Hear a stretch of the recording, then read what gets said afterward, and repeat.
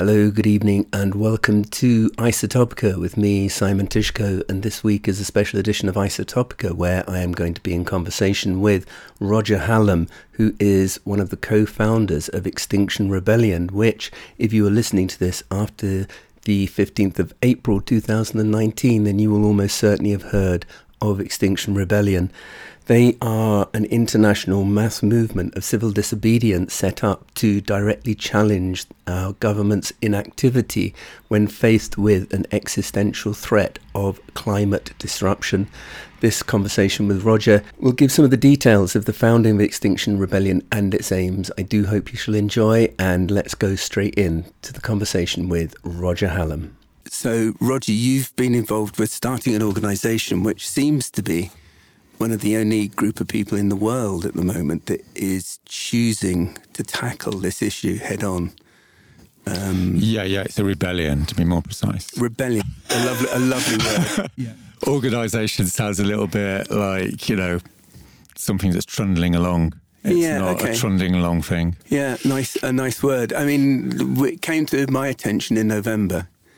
And what's the genesis? How did it start? Where's it come from? Well, it goes back 3 or 4 years, I guess, when there were a number of academics and activists who got together and sort of sat in a room and said, it's not working. Everything's getting worse. Everything's getting worse faster. Everything we've been doing for the last 30 years looks like it's going to fail. We're quite a miserable bunch. But, we're ruthlessly realistic. That's one of our characteristics, I suppose. And we set up this thing called Rising Up, which was aiming at how to transform the political and economic system into something semi-decent as fast as possible. And that's, can I just interject there? Is this specifically climate or the wider thing? Because everything you've described there, everything seems wrong on such across the board. Yeah, it's the whole thing, because the whole thing is interconnected. Mm-hmm. And that was one of our realizations, is for 30 years people have been focusing on this and that, campaigns for that, campaigns for this. And for 30 years people have just shied away from the realization that everything's connected and it's all going to have to change in a very short period of time, which is a terrible thing to have to say, right? Because, that's a big job, and that's why people have been avoiding that reality. Of course. So it's not like, being naively ambitious or something. It's just like, that's it, or it's all over. So that was the realization. And then we spent 2 years doing research on it, going out, getting arrested, going to prison, doing like on the street activism, working out what works, what doesn't work. And that's another big difference with us, is we're interested in the literatures, we're interested in what people have done before the neoliberal period, when political struggle was like a real thing. And our aim really is to bring that back into the political space, as you might say. And in January this year, I did a paper called Pivoting to the Real Issue, which basically argued that the climate crisis is the battering ram through which we're going to expose the total degeneracy and corruption of the system. And we didn't know whether that was going to work, but we're a mad bunch of people, and we thought we're just going to do it. And it's you do have an incredible momentum, global momentum now, but that's very much been boosted by the reports that have come out over the last few months, even the 10 to 12 years to actually make any difference whatsoever to runaway climate change has shaken a lot of people, but still widespread inactivity, certainly from a governmental level. Yeah, I think there's two things that's going on. I think we've reached a sort of tipping point in our consciousness where enough people have suddenly decided that it's real. I mean, we've known about climate change, haven't we? Yeah, forever. Forever. Yeah, and every year you go, that's that, and someone's probably going to sort it out, and we're going to be okay. And there's these, NGOs and there's political parties, and every year we've had the same old story, haven't we? It's really bad, but we're sorting it out and it's going to be okay. Recycle more, change your light bulbs. Do this, do that. And every year it's just like this train approaching, isn't it? And I think in the last 12 months, millions of people have just woken up to the reality that it's not going to get sorted out. It's not going to get sorted out with the political parties. It's not going to get sorted out with the NGOs. There's loads of great people in those organisations, but they've got the wrong method. What we need to do now is rebel, because that's the last throw of the dice. It's something that struck me when I first started looking at what you're doing is so much resistance to even acknowledgement of climate change comes from sort of in the American system, this kind of libertarian, hardcore libertarian, selfish denialism. And there is a great belief in America that the climate change science is a conspiracy to basically bring about the kind of political change you're talking about. And yet it's the reality, because there's no sign. Yeah, but I think that's like an old narrative, right? There's a lot of self-congratulation and progressive circles and left-wing circles, which goes something along the line. It's all due to the American right, and if they sorted it themselves out, we'd be fine. And we're all virtuous because we know climate change is happening and we want to do something about it, right? That's all bollocks, right? Nothing's happening on the left, to speak of. Yep. Because we're all in denial. I'm in denial even, right? And I'm spending 14 hours a day doing Extinction Rebellion at the moment. Okay. I go into the office and think, well, maybe it's not, and it just comes in waves. As I was saying to you, it's like, it comes like grief, isn't it? It's like you think it's real and then you forget about it for a while and it comes back. So we're all in this like psychological repressed denial space together, because no one can quite get their head around what it looks like for billions of people to die from starvation in the next 20 years. Right? I mean, no, it's not in our experience. So I think the first thing we have to do is acknowledge that we're all in denial and still in denial, and we need to start thinking seriously about what we as collectives are going to do, particularly in progressive circles, because there's loads of blocks in progressive circles, as we can talk about, on actually making this is the everything final chapter in humanity. So let's get on with it, and try and sort it out. Sure. I mean, it's the scale of it is described in the book that I started off reading from. It's a phenomenon which we're not even wired to comprehend the scale of this kind of phenomena, and yet it's one we actually have the chance to make a difference on, but in a very, very, very short space of time. And personally, I've been frozen into inaction for such a long period of time, sort of, working on my very clever intellectual, conceptual fine art practice. And I'm just thinking, why? What, what's the point? And suddenly little light on the horizon, Extinction Rebellion, I've seen. How are we going to do this? What's actually going to happen? How did you come up with a strategy which so far seems to have built such a momentum? Well, as I said, you need to think about this a bit. Right? It's not like do the same things we've been doing for 30 years. Yeah. That was the main realization. And as I said, in this interview, I don't want to be knocking the people that have been working at it for 30 years. They're great guys.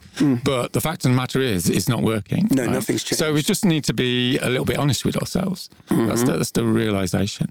And I've been working for 4 or 5 years now with a bunch of other academics and activists on coming up with the method of changing things which has the highest likelihood of working. So that's the other thing to say. Like, there's loads of other ways that could work, right? But this is the one that's the best bet. And that doesn't mean it's going to work, right? There's no guarantees. No, of course not. But we don't have any choice. It's not like some other thing out there that means we're going to be okay. We've got to look at different options. And there's sort of, there's 3 options. There's continuing, as we've done for 30 years, which send emails, send money to NGOs, go on A to B marches, right? We know all that routine. And then if we look in history, there's another tradition, which is violence. But we know, and the social science is done on this, is, violence destroys democracy. It excludes people. It creates tyranny, civil war, and No, it's a pathway to help. Yeah. So what we're left with is mass participation in civil disobedience, non-violent direct action on a mass scale. Mm-hmm. And that's what we call the civil resistance model, which has been enacted in the global south like every 2 or 3 years for the last 50 years. And it goes something like this. People decide they've had enough. Something terrible happens. And they go to the capital city and they block the capital city in thousands until the government gets its act together or it collapses. Who are we talking about here? Because I know in Bolivia, the sort of cocaleros and the farmers and the peasants did a lot of blockades because it was easier to do within the geographic framework there. But who else? There's Zapistas. Are they one of the examples of this? Yeah, and it's happened in the Philippines in 1984. It happened in Burma. It's happened in South Africa. It's happened in South American countries. Mm-hmm. It happened in Armenia, like last year. No one cares about Armenia, so they probably don't know. I know nothing about it. Happens in lots of countries. The big sort of shock for people, I suppose, is the realization this could happen in a Western democracy, in inverted commas. Yeah. But that's history. People think nothing's going to happen, and then something happens, and then everyone goes, "Oh, I never thought that would happen." Uh-huh. So this is what we're heading towards, and this is obviously the progressive outcome. The default outcome is we have authoritarianism and fascism, mm-hmm. and they sort it out, and we know how they sort it out. So we're developing this method, and it involves mobilising thousands of people. It means people working together who don't particularly get on. It's not a purity thing. It's a mobilisation strategic thing, which is saying we need a critical mass of people to be prepared to be arrested in order to get this onto the agenda at a minimum, and at a maximum we bring down the government and replace it with a citizens' assembly. Well, that's the weird thing about climate change, because I'm sure lots of listeners are going, yeah, that sounds great. And we've had this idea for 30 years, right? We're going to create a better society. But the sort of paradoxical thing now is we've got this terrible, terrible situation, but paradoxically, we've also got the chance to create something so much better, mm-hmm. because everyone's suddenly realised it's either or. There's no trundling around in the middle anymore. We're going to be going down the pan, or we're going to have some real democracy in the world.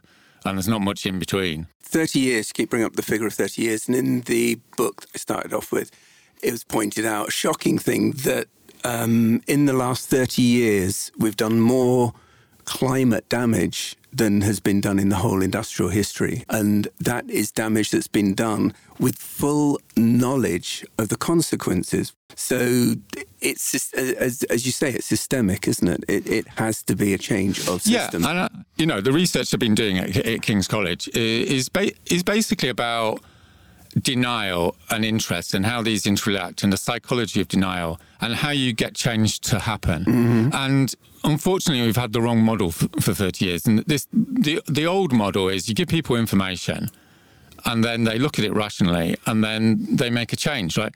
And that might happen on something small. But mm-hmm. when you're dealing with entrenched interests, namely the elites are making far too much money out of destroying the world, it doesn't matter how many pieces of paper or reports scientists do. It's completely irrelevant. What's relevant when you're dealing with entrenched power? And I'm saying this as a social scientist, not making an ideological point. Sure. You need to create disruption. Mm-hmm. And what that means is you affect the economic interests of your opponent. Now, there's nothing new here, right? From the mid-19th century, workers realised that the way they're going to get better pay and conditions from the bosses was to go on strike. There was no point going to the bosses and saying, hey, we've done this report saying, we're living in poverty and what have you, and could you please do something about it? Everyone knows that never works. Mm-hmm. What works is the workers say, we're going to go on strike and we're going to carry on until your accountant comes in and tells you you're losing so much money. And then, surprise, surprise, the boss will come to the table and do a deal with you. So we're not really sort of thinking about anything new here. We're just talking about blockading the elites, going on strike against the elites, as it were, as a whole nation or thousands of people in the capital city. And that's what's new. But it's not that new because, as I said, in lots of small countries in the global south, no one really knows about. It has been happening. So, that's our best bet as far as we're concerned. And there's no guarantees, of course. I'm sure lots of people can pull it apart and say, well, this might happen and that might happen. Yeah, that's right. But what's the alternative? Emailing. It's action now, isn't it? And another, fairly obvious thing is that already we've seen a huge political change because of climate disruption to a large extent. Like the refugees from Syria, a large part of the problem in Syria was due to drought, the political instability which was already there, but also climate disruption. And the relatively few number of Syrian refugees has caused a knee-jerk rise in popularism and, far right, the Trumps, the Orbans, Well, this is one of the different things I think about Extinction Rebellion is, as far as I'm concerned, we're not an environmentalist organisation. Okay. Right? We're a political organisation, or even beyond the politics. It's That's about really existential. Yeah. Okay. We're trying to change the framing. We're not talking about polar bears here. What we're talking about is fascism. Okay? Yeah. So this directly relates to progressive and left people. We're saying there's going to be no workers' rights left on a dead planet. There's going to be mass refugee crisis if this carries on. We're talking about the loss of everything that radical and progressive people have achieved over the last 300 years. We're throwing that away because we're sitting around not rebelling. Yep. Now, previous generations, going back to the French Revolution, they had to fight for their rights, and they died for their rights. And that's the reason why we're sitting here today, in relative freedom and relative equality, because people died for that. And I think that has like a major moral sort of implication for us sitting here today going, you know what, I'm away on holiday that week in April. I won't be able to get arrested. Sorry. Sure. You see what I mean? There's something like appallingly selfish and immoral about just standing around waiting this to happen. Apart from the fact of what we're going to be saying to our children in 20 years' time, when they're saying, you're just sitting around.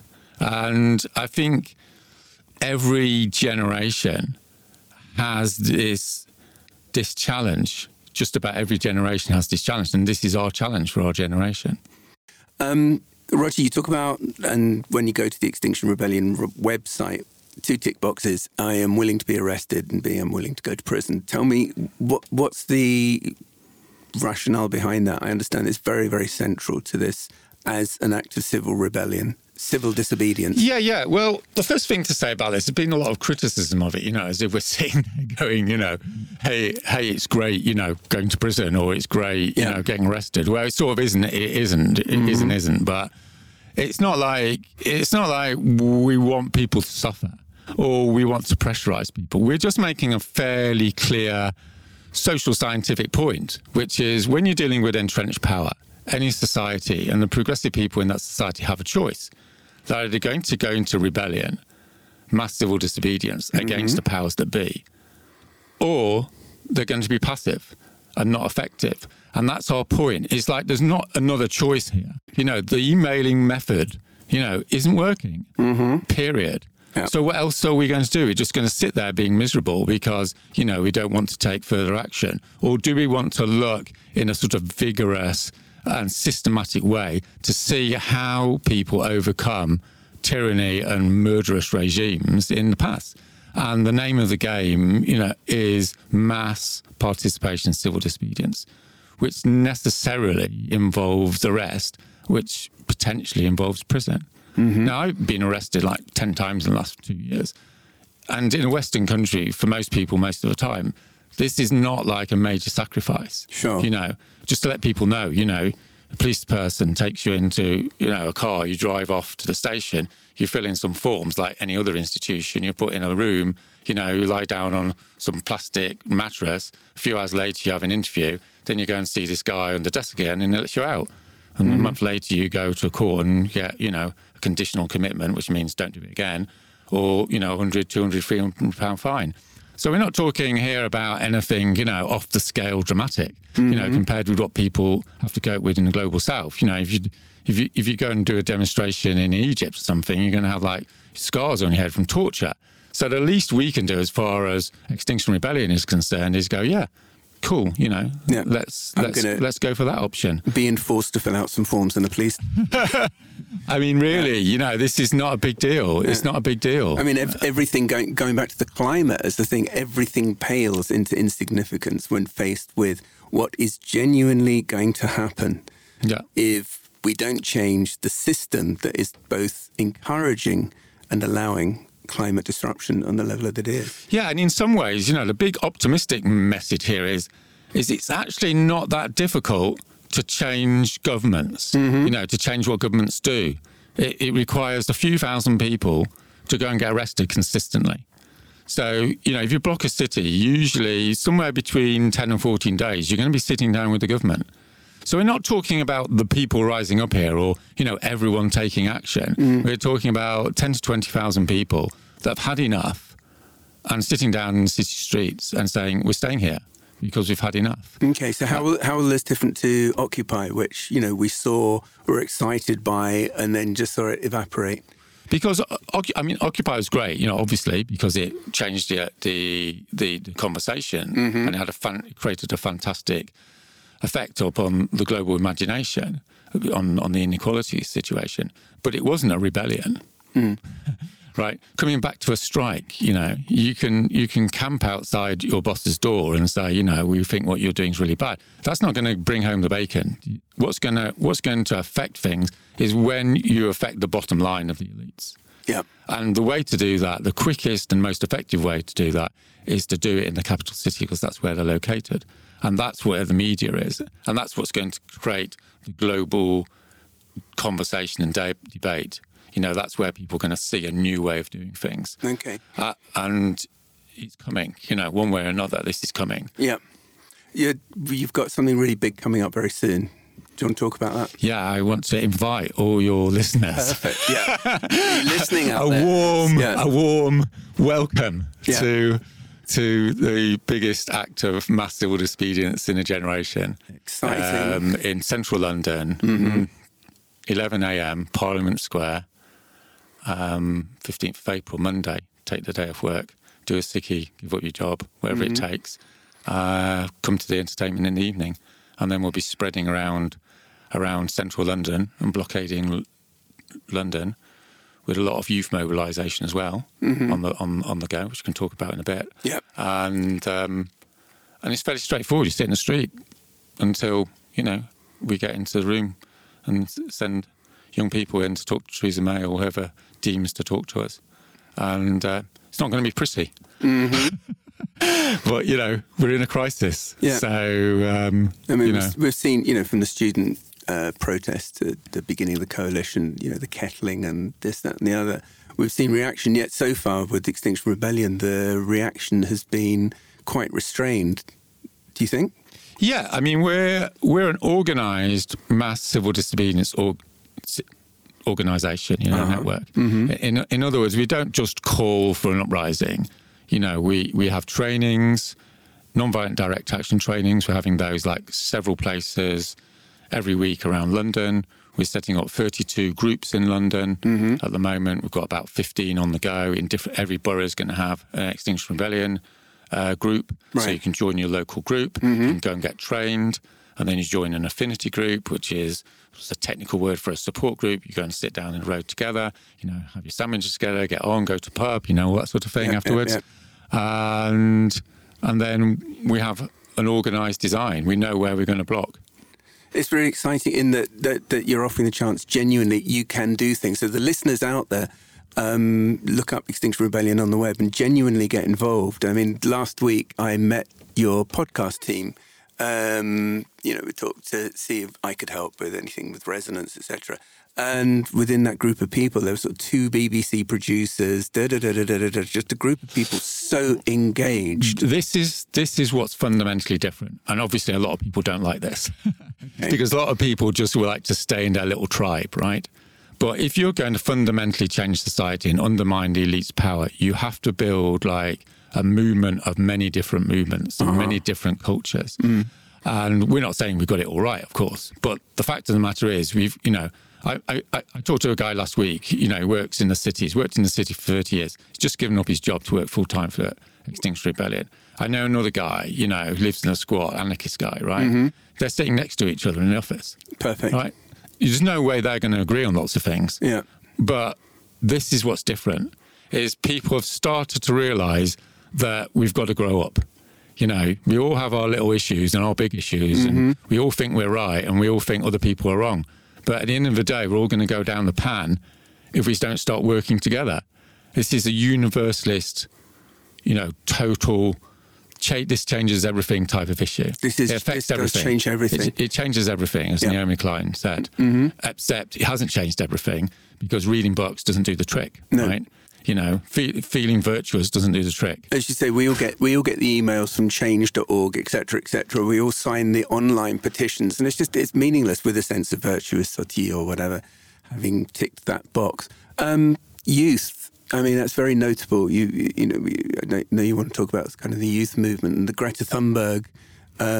I watched her. She's just been nominated for the Nobel Prize. Oh, it's beautiful. The thing is, it's fantastic. Yesterday, I watched the first time her speak at the climate thing in Poland, which was just such a perverse event anyway, because one of the major coal-producing countries, and Poland basically set it up so they could promote their coal. That's where they were happy. And she gave this.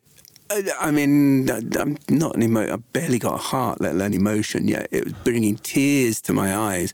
Just the veracity of what she was saying and the actual authenticity to an almost empty room. I noticed when the camera pulled out, the world leaders were having a cup of tea elsewhere. Well, this is why you know that their days are numbered. Because they're not in the room. They're so unbelievably stupid. They're the most unbelievably stupid elite in the history of humanity. Yeah. That they just can't get their head around the fact that they're destroying everything they're supposed to not be destroying. You know, they're destroying capitalism. They're destroying their own wealth. And of course, they're destroying the next generation, which makes them beyond criminal. We don't even need to be talking about climate in this instance. When we look at the shenanigans, horrible word, I won't use that.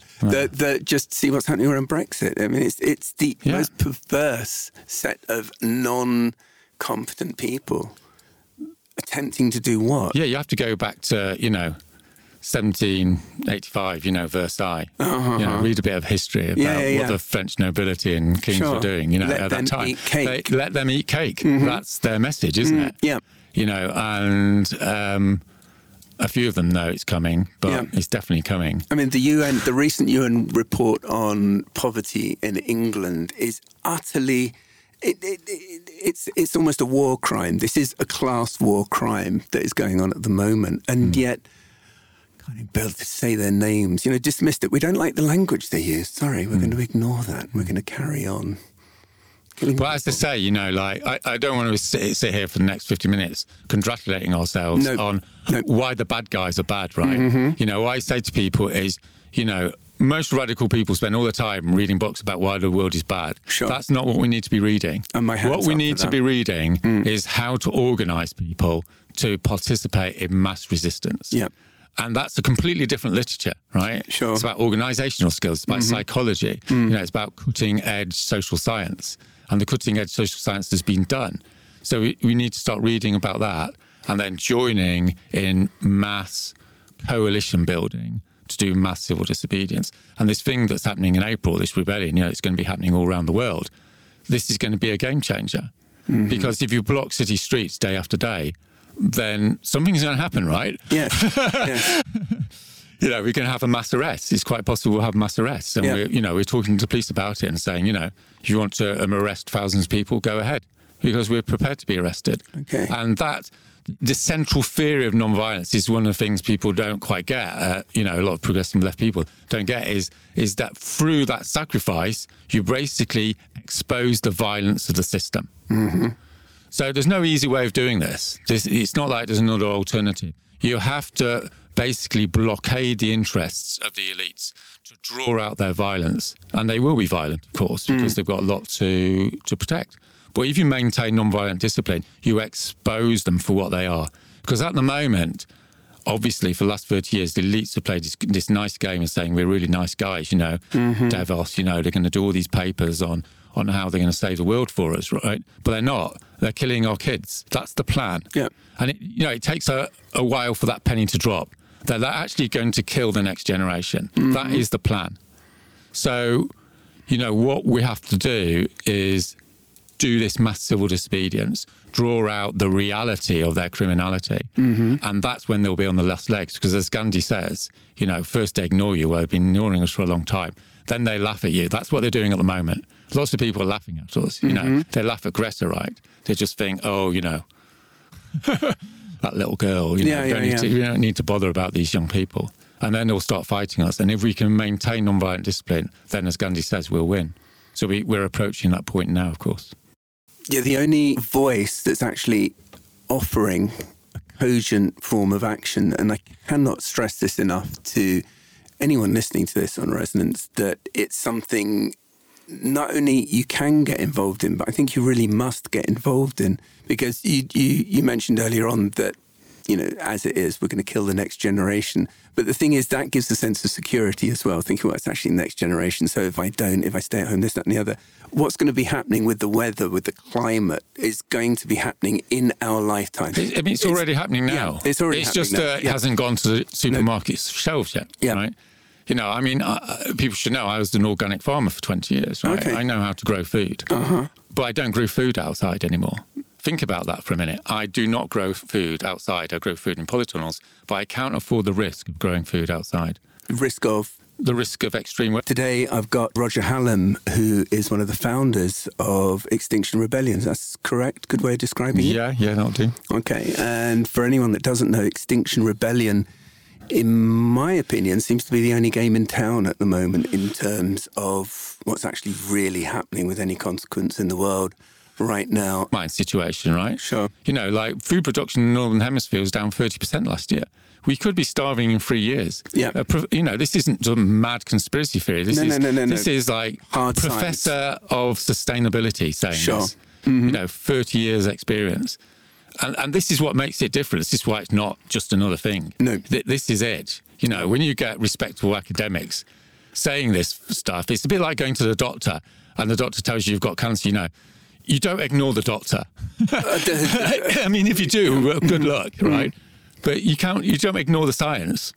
I think it was some social media post from Extinction Rebellion that every disaster movie starts off with a whole bunch of scientists being ignored. And it's a science fiction. It's a science fiction script, isn't it? It is. I mean, I read the back of Dune. That. Yeah, of really course, big. of course. It goes something like this. There was this nice planet, and then all these bad guys took over the planet and destroyed almost everyone. And then a few people were left, and one of them decided to resist, and they strode out into battle, knowing that it was completely hopeless. So that's the it's the most ancient primal archetype of human existence, which is there's evil in the world, it's taken over, and we march out to resist it because that's who we are. And this is like the positive message. You're saying before we went on air that you're really miserable and people don't like that. This is the positive side of it. Do you see what I mean? The positive side is we're only going to be on this planet for a certain amount of time anyway. We're all going to die. So the question is, how do you live an exciting and good life? And how you do that is to resist evil when it comes along. And if we haven't got like something off the page evil here, then God help us. You know what I mean? Yeah. So that's the thing. That's the positivity is becoming whole and going, great, let's do this. And the very first chance to do this is going to be, apart from joining or finding out and joining and spreading the word of Extinction Rebellion and actually becoming involved, because it's running itself, isn't it? It's going to be so many people involved. It's massive. It's massive. I mean, I've been campaigning for 35 years, right? Yeah. I haven't seen anything like it. I mean, I'm blown away. I'm particularly blown away by how many people come into our London office from every walk of life and say, I've been shitting myself, I've been crying at night, and I'm over it, and now I'm going to do something. Yeah. And, it's all sorts of different sorts of people, and they're giving up their jobs. So if anyone out there wants to give up their job, we've got 6 weeks to go before the rebellion, come down to our office in London, It's on the website. Yeah. And there's loads to do. Yeah, exactly. Because it's not going to come again, right? No. And as you know, started off saying the only game in town, there really isn't anything else to get involved in at the moment except this, it seems. It would seem so, wouldn't it? Yeah. I mean, don't want to sound too unhumble. No, I mean, I can't see, not thinking about the next Venice Biennale, and I'm going to talk about my childhood issues, this, that, and the other, when faced with there may not be any electricity at the next Venice Biennale. There may not be any food. There may not be any transport, because it can seriously tip to this very, very quickly. Scientifically uncharted territory. Yeah. Yeah. I mean, I've been helping to organise campaigns for, 3 decades. And to be honest with you, I'm a complete pluralist. I don't mind whether it's animal rights or women's rights or labour stuff or, environmental stuff. I've done lots of different things. And I'm really encouraged, lots of people to do different things, because that's great. But I'm not a pluralist anymore. There's only one thing left. Mm-hmm. And that's the climate and ecological emergency. It's all hands on deck, because there's nothing on the dead planet. There's no women's rights on the dead planet. There's no animal rights. There's no labour rights on a dead planet. So this is it, isn't it? Yeah. I know it sounds dogmatic, but let's get with the programme, It absolutely is. I mean, I'm going to read more from the book that we started off with today, which, just the opening pages last night. Actually, I think I read about 16 pages and I thought, I'm going to have a vasectomy. It just kind of came out of nowhere, because it's so total, and it's not mad shit. This is calm consensus, both politics and science. Yeah, I think the downside is dealing with it by yourself. It's like everything, It's isn't impossible. it? It's impossible. If you deal with it by yourself, you're just going to be like crying your eyes out late at night. I'm sure millions of people are doing it, right? Sure. The big choice now is, are you just going to, be doing that, or are you going to join with other people in community and resist? Yeah. And when people walk through the door in Extinction Rebellion, they've made that decision. And then, strangely enough, they're actually having a really great time. Sure. Because it's loads of fun bringing the system down, I can tell you. It's engagement in the best way fun. possible. And I have to say, it's creative. Resonance FM, we're an arts radio station. Yeah. We broadcast arts. It is art. There is nothing more creative than civil disobedience. And that's the other thing I want to say. Yeah. Go. Which is, before we finish, is, I mean, there's got to be loads of artists listening to this, or loads of people that know artists, the whole range. Like on Thursday nights at the office, we have these cultural open space things. It's just like a party, basically. And everyone talks about it to each other, what they're going to do during the rebellion. Because we want like a sort of Glastonbury in the streets sort of thing. We just want the whole multicultural thing to be happening.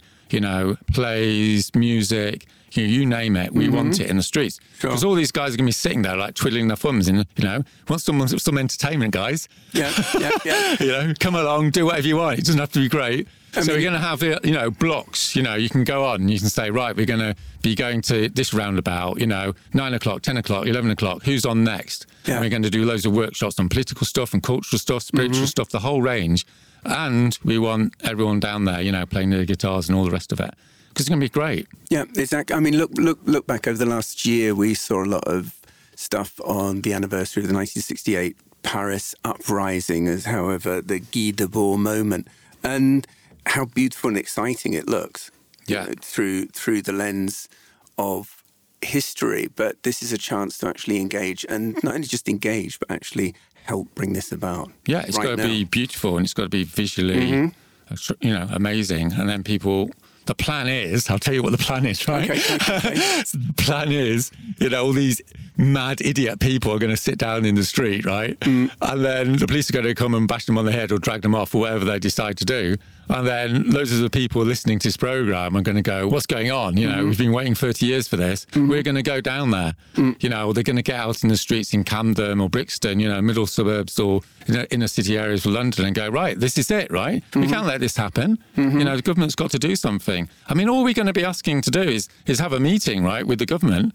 If we have a meeting with the government and they say, right, we're going to seriously take this on, we might leave the streets. If you think this, we're not like asking for the world here. No. We're saying, come on, guys, get with the programme. And what we're saying to people in London is, if you want a city in 30 years' time, you know, it's not flooded and got body parts in the street and what hellish scientific, you know, science fiction routine you want to think about, then it's get down, sit in the road. Yeah. You know, it's not difficult. Because business as usual, the Kyoto Protocol, when that was signed, how long ago was that signed? In the 90s or something like that? It's ancient history, isn't it? But absolutely none of its aims have been met. None of the targets have been met. None of the aims have been met. What people should know is 1990, that's when the deal was done as far as the science was concerned. And they were saying then, you know, it's like a sort of being alcoholic. It's a bit like, I'm going to give up tomorrow, you know, Sure. and then I'm going to give up tomorrow. You know, the world's elites said in 1990, we're going to sort this out within 10 years. That's what the scientists were saying, and everyone was working on it. Like, that's the year 2000,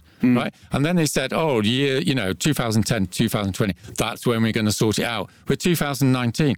Carbon emissions went up 2.7% last year. It went up 60% since 1990. Yeah. This is just a suicide run. Yeah, right? we've done the damage. We are the generation that have done the damage, and we're luckily the last generation that can possibly undo the damage we've done. Roger, let's wrap it up. We could obviously talk for this for a long time, and I'd like to bring Extinction Rebellion much more to extended form possible. Anyone that wants to take part and wants to make recordings when you actually hit the streets and join in, the more recordings you gather, put them together, and we're going to broadcast your experiences of actually being a part of this, and it's going to be something we shall all do. Yeah. I mean, there's a million ways to get involved. We know, as I say, we need all the artists in London to get down there, and we need a few thousand people. That's all it's going to take. Yeah, and then it's going to be very interesting. Very, very interesting. And cheer us all up a bit. Yeah, we need it. Roger, thank you very, very much for putting all this work in, and B, coming down to talk to us today. Yeah, well, it's a pleasure. Thanks so much. Okay, great. Thanks.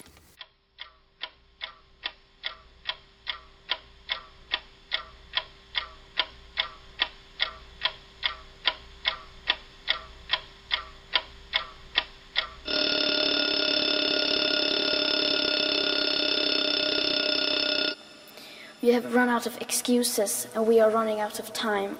We have run out of excuses and we are running out of time. We have run out of excuses and we are running out of time.